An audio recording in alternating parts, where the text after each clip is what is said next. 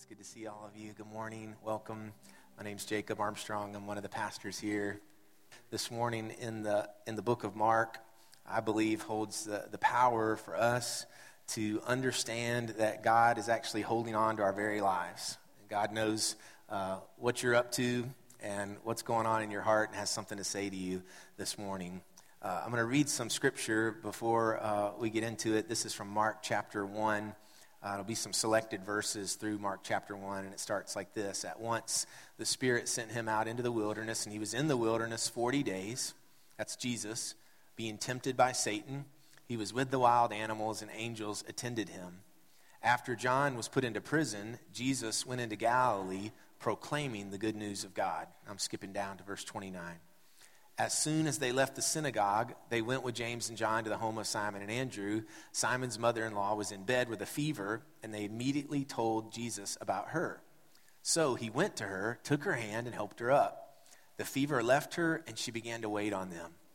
That evening after sunset, the people brought to Jesus all the sick and demon-possessed. The whole town gathered at the door, and Jesus healed many who had various diseases. He also drove out many demons, but he would not let the demons speak because they knew who he was. Very early in the morning, while it was still dark, Jesus got up, left the house, and went off to a solitary place where he prayed. Simon and his companions went to look for him, and when they found him, they exclaimed, "Everyone is looking for you." This is the word of God for the people of God. Thanks be to God. So there's this short phrase right there at the beginning of chapter 1 of Mark that says, after John went to prison. I guess oftentimes when I've read it, I've seen it sort of as a throwaway line or just sort of a marker to date when Jesus began his ministry. We just talked about last week that Jesus spent 40 days in the wilderness. How long is 40 days in the wilderness? You remember?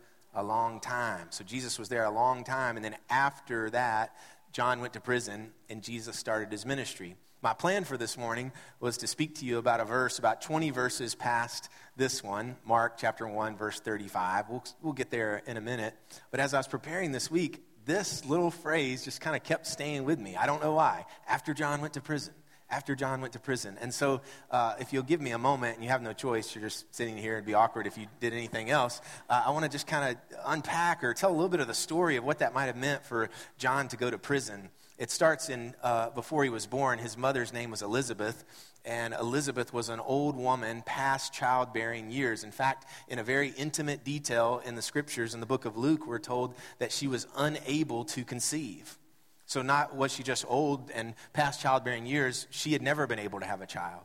So it was a quite remarkable thing when her husband Zechariah, who was a priest, went into the temple for his official duty and encountered an angel, and the angel told him, Zechariah, your wife Elizabeth will have a son, and your son will be the one that will prepare the way for the Lord. And so there was this remarkable thing that happened in their little village. Old Elizabeth, picture it, an old woman, is now pregnant with her first son. What makes this story really important to us is that Elizabeth's cousin, Mary, around the same time, a few months later, was herself visited by an angel who told her, an unmarried teenager, that she was pregnant with the Son of God. What happens next is where all this comes together. The scripture says, at that time, so as soon as Mary got the message and said, let it happen, God, I'm open to it. As soon as that happened, Mary got ready and hurried to a town in the hill country of Judea where she entered Zechariah's home and greeted Elizabeth. The first thing Mary did is she wanted to just sort of be in the presence of somebody else who's experiencing a kind of crazy, miraculous thing. So she's like, what's up, Zechariah? But I'm here to see Elizabeth. And when Elizabeth heard Mary's greeting, the baby, that's John. The baby leaped in her womb, and Elizabeth was filled with the Holy Spirit. And so, I don't know, these two boys, Jesus and John, have a connection before they're even born. We don't know what their growing up years were like, these two, I guess, second cousins or distant cousins that lived in different towns, but we know that they knew of each other. You can imagine that their families visited each other when Jesus and his family went to Jerusalem. Close by was Zechariah and Elizabeth's house. I mean, it's easier for me to imagine two cousins growing up, having fun together, you know, getting into mischief together, and their parents watching over them, our two miraculous boys. And so fast forward 30 years, and John becomes this sort of well-known wild prophet who goes out into the wilderness and starts baptizing people in the Jordan River. It says all of the Judean countryside and all of Jerusalem came to where John was. Everybody knows John the Baptist. So John's famous, Jesus is unknown until Jesus comes and is baptized by John in the Jordan River. The sky opens up. Our story's full of crazy, miraculous things. The sky opens up and God says, "This is my son," talking about Jesus. "This is my son with whom I love, with him I am well pleased." And this is the moment that Jesus is then sent into the wilderness for 40 days. And 40 days is a long time. And when he comes out, John goes to prison. After John went to prison, Jesus went to work. You may be wondering, what are we talking about? What's happening here? I just couldn't get past. I don't know, have you ever had something happen in your family so striking, painful, unexpected, that it's hard to then just sort of do the normal things, to do the things that you're supposed to do? After John went to prison, Jesus had to go and start his ministry. It's sort of like this. I hear someone say, "Yeah, my mom has cancer, but I still have to go to work. Yes, my son's in rehab." Yeah, my son's in rehab. The world hasn't stopped turning, though. I still got to do this stuff. Yes, we separated last month, if you mean he moved out without asking, and I still have to go to the grocery store after church, and I still have to help with homework, and I still have to get the emails done. Are y'all following me? Like somebody could say, "Yeah, my heart is broken. I'm sitting in my cubicle." So I'm making more out of this than it probably is, but meaning this after John went to prison, it just looks like a footnote. It's a way of dating. But for Jesus, it's not just some public figure, is all I'm saying. It's John. It's his cousin, right? It's old Zachariah and Elizabeth's son, who they all grew up together. I mean, this is Mary's nephew, right? They watched him grow up. They watched him grow his hair out. Y'all laughed at me last week, but he really did grow his hair out. That was like something that he had to do as this kind of part of the priesthood that he was going to be in. He grew his hair out. He moved out in the wilderness. They're hearing about John. It's their crazy nephew. He's eating bugs. We always knew John was weird, right? It's like when your 15-year-old nephew comes back from Panama City Beach and both ears are pierced. You're like, I knew he would do something like that, The parents are mad, but he's just your nephew. You just love him, right? You're not worried about all the little things that he does. And so John grows up and becomes this wild kind of prophet who does all these crazy things, and Jesus loves him. I believe that. John catches the attention of everyone. He's not just a footnote. And then an ancient Jewish historian named Josephus tells us the exact details of what happened with John. He says that Herod, who was the king, noticed John, and Herod, thinking that John's following would create a rebellion, put John in prison in a castle to be executed, and John is executed. But to Jesus, he was John. Don't you wish that sometimes time could just stop for a moment when your world runs off its rails? Don't you wish that, I just wish I didn't have to go to work for a day. I wish I didn't have to complete this paperwork. I still have to get everybody everywhere. And I wonder if Jesus, coming out of the wilderness, still kind of felt in the wilderness. What I'm saying is you might go through a 40-day time period and then still be like, wait a second, am I out of the wilderness or in the wilderness? Did Jesus carry the burden of John's imprisonment? Did he carry the burden of all the sick that he saw? Did he carry the burden of the people on the margins he couldn't help but notice? Did he carry the burden of the ill? So what did Jesus do after John went to prison? You can read about it in Mark chapter 1, all kinds of stuff. Some people start following him. Then crowds start following him. No sooner would Jesus be in one place than he's in the next place. The book of Mark is filled with all these kind of action urgent words, like as soon as, immediately, that evening. And then it has all these words that insinuate that there's a bunch of people, all the sick, many diseases, the whole town.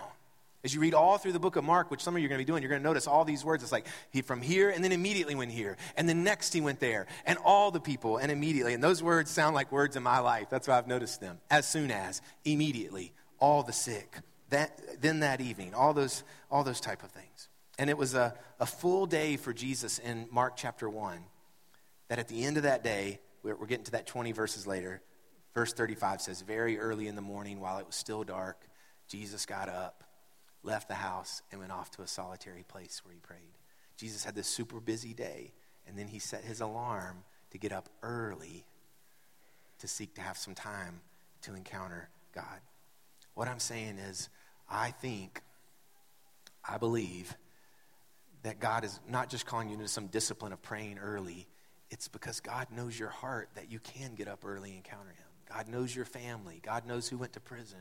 God knows the person who has cancer. God knows what's waking you up early. And I'm inviting you in this 40 days to be intentional with that God, to open up your life to what that God has for you. So a few things. Jesus teaches us that you'll have to take breaks before your breakthrough. Don't you wish you could just push through? Are some of us in pushing through it mode?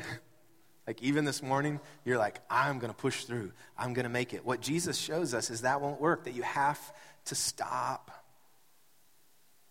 That evening, the people brought to Jesus all the sick and all the demon-possessed, the whole town. It was like this super busy day, and it was the next day, early in the morning, while it was still dark, that Jesus got up, left the house, and went to a solitary place where he prayed.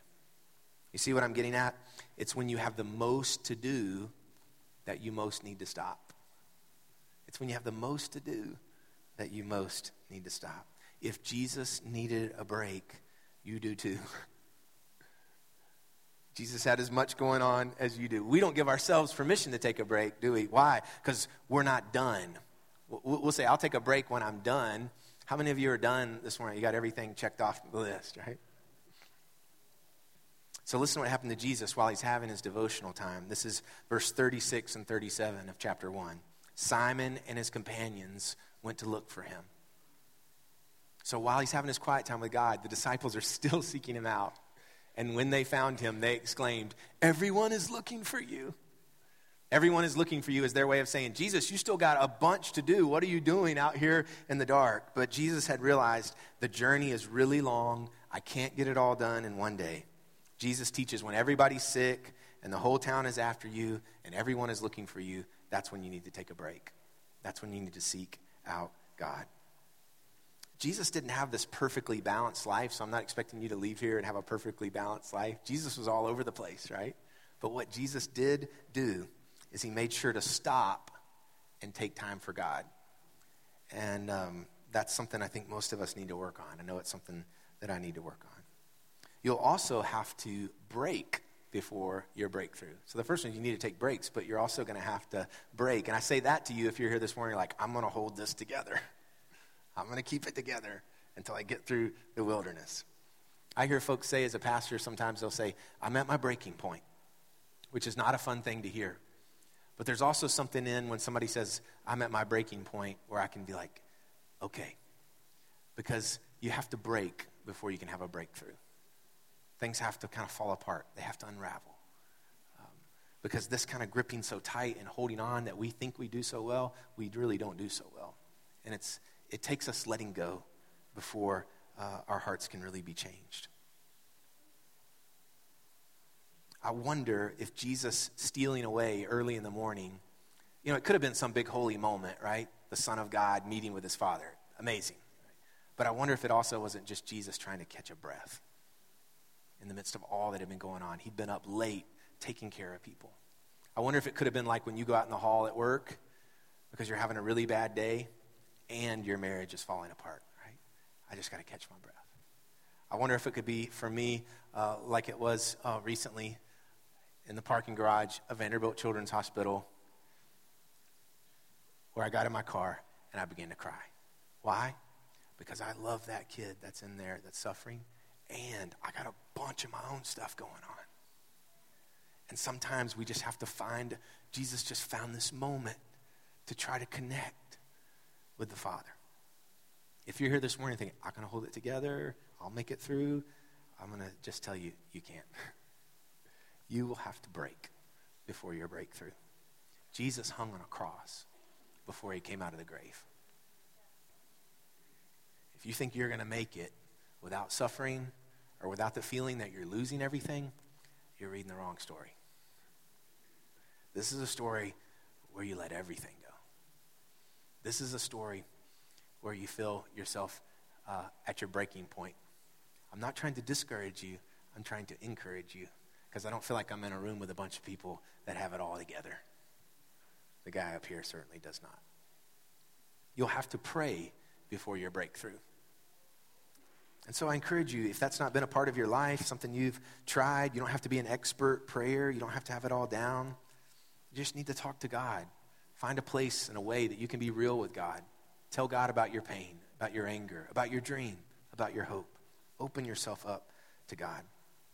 We started 6 weeks ago a Thursday night worship service. It's been super fun. We just had our sixth one last Thursday. It's going great. But as we prepared for that, actually a young person at our church suggested to me that we pray every morning for a season, for a long time, before we get ready for that. So there was a small group of people that came in January at 6 a.m. Every morning and prayed right in this area. It was just a handful of people. We were praying for the Thursday night service, that God would work, that God would move, that we weren't crazy, that God would show up.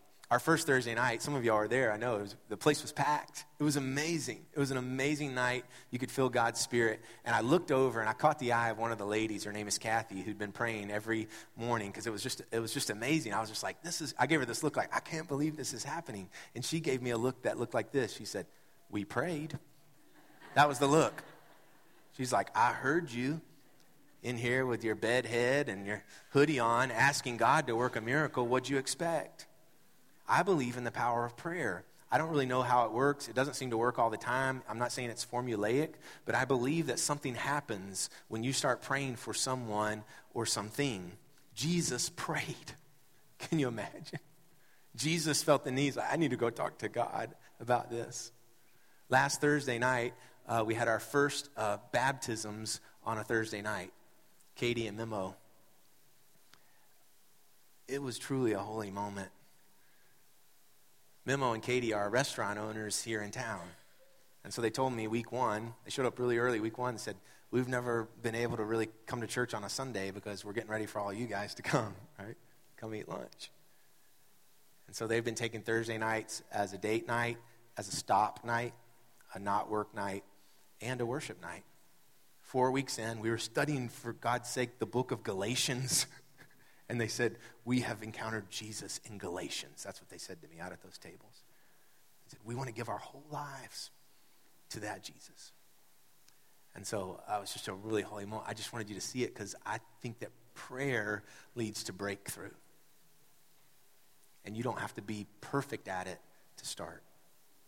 You can also, last one, you can praise before your breakthrough. One of the craziest, most fun, and sometimes hardest discipline as a follower of Christ is to actually praise God before your breakthrough, before you see the thing happening. To say, I still believe, I trust you, God, I praise you, I love you. Notice that this is the phrase I said, you can praise. I'm not saying that you have to. All those other ones, I think you have to. You have to take breaks. You're going to have to break for God to work. You're going to have to pray. But you can choose to praise God before a breakthrough. It's an invitation that God offers us, that you could turn your heart to God as if God's the same yesterday, today, and forever. And so you're going to praise him even when you're in the midst of the wilderness.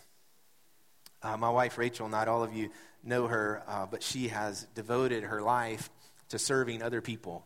She graduated college when she was 20 and became a social worker. And for all these years, she's spent most of her career working with people that are in some type of crisis. She has a real knack. Not everybody has that. She has a real knack for coming alongside of people when they're at their breaking point.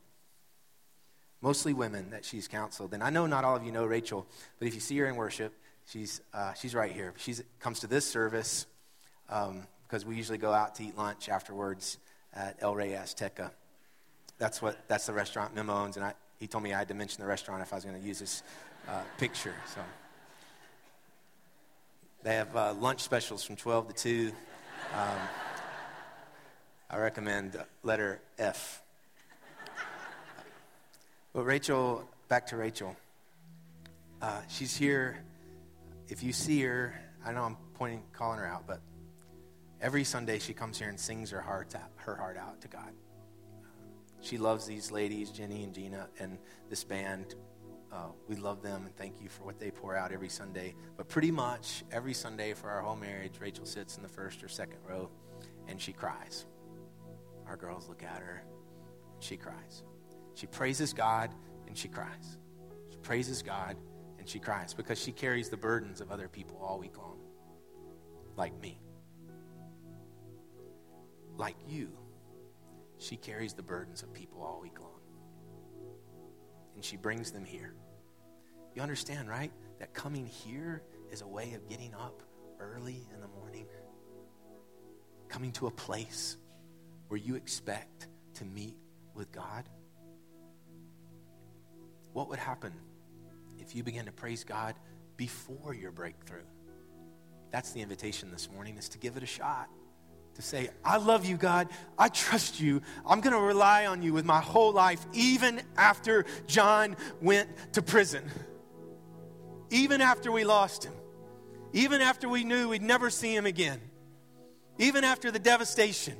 I'm going to keep going through the wilderness. I'm going to keep teaching. I'm going to keep preaching. I'm going to keep healing, Jesus said. I'm going to keep looking for the ones on the margin, even though everything is not great for me. Our Savior is a suffering servant, one who comes alongside those who are in devastation and carrying burdens, one who gets up early, even in the midst of that, even after a long, long day of helping other people, he gets up and goes to his Father.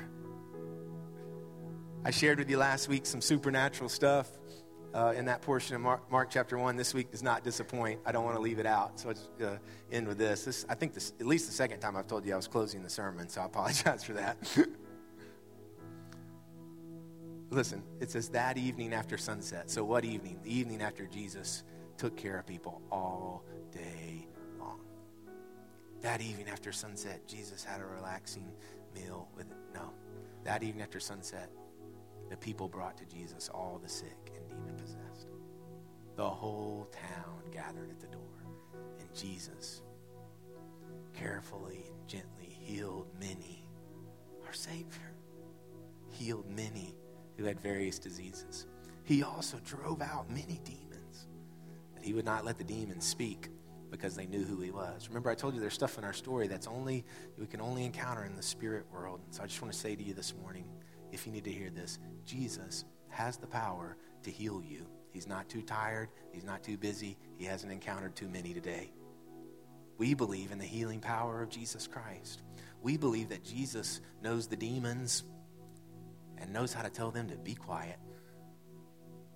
And so if you're in the wilderness, like me, so what I encounter in the wilderness are these lies that tell me to give up, cash it in, you're a goober. That one may be true, but stuff like that, And I start hearing it so much that I forget that I'm actually walking with Jesus, who has the power to say to those voices, be quiet. Jesus is the only one I've encountered that has the power to silence those things in my life. So this morning, take a break. You're here. Break if you need to. You won't be the first person that have shed tears in here. Rachel does it every Sunday. And praise him before your breakthrough. Before you get there, turn your heart to God. Before you get there, put your trust in him. Let me pray.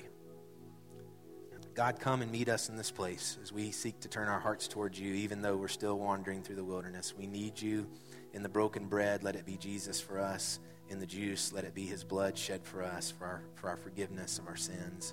In his name we pray, amen. I invite Tiffany just to sing through the first part of this song so we can sit under the power of these words and praise God together.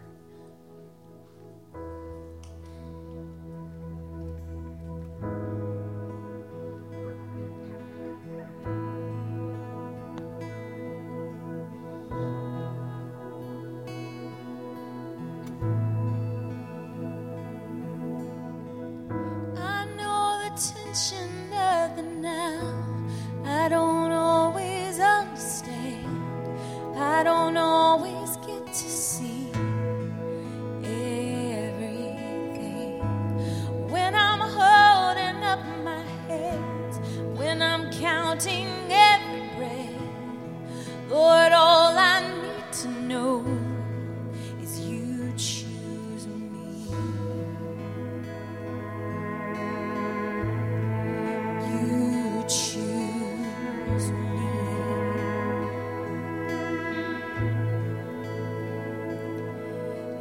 I'll praise before my breakthrough, till my song becomes my triumph. I will sing because I trust you.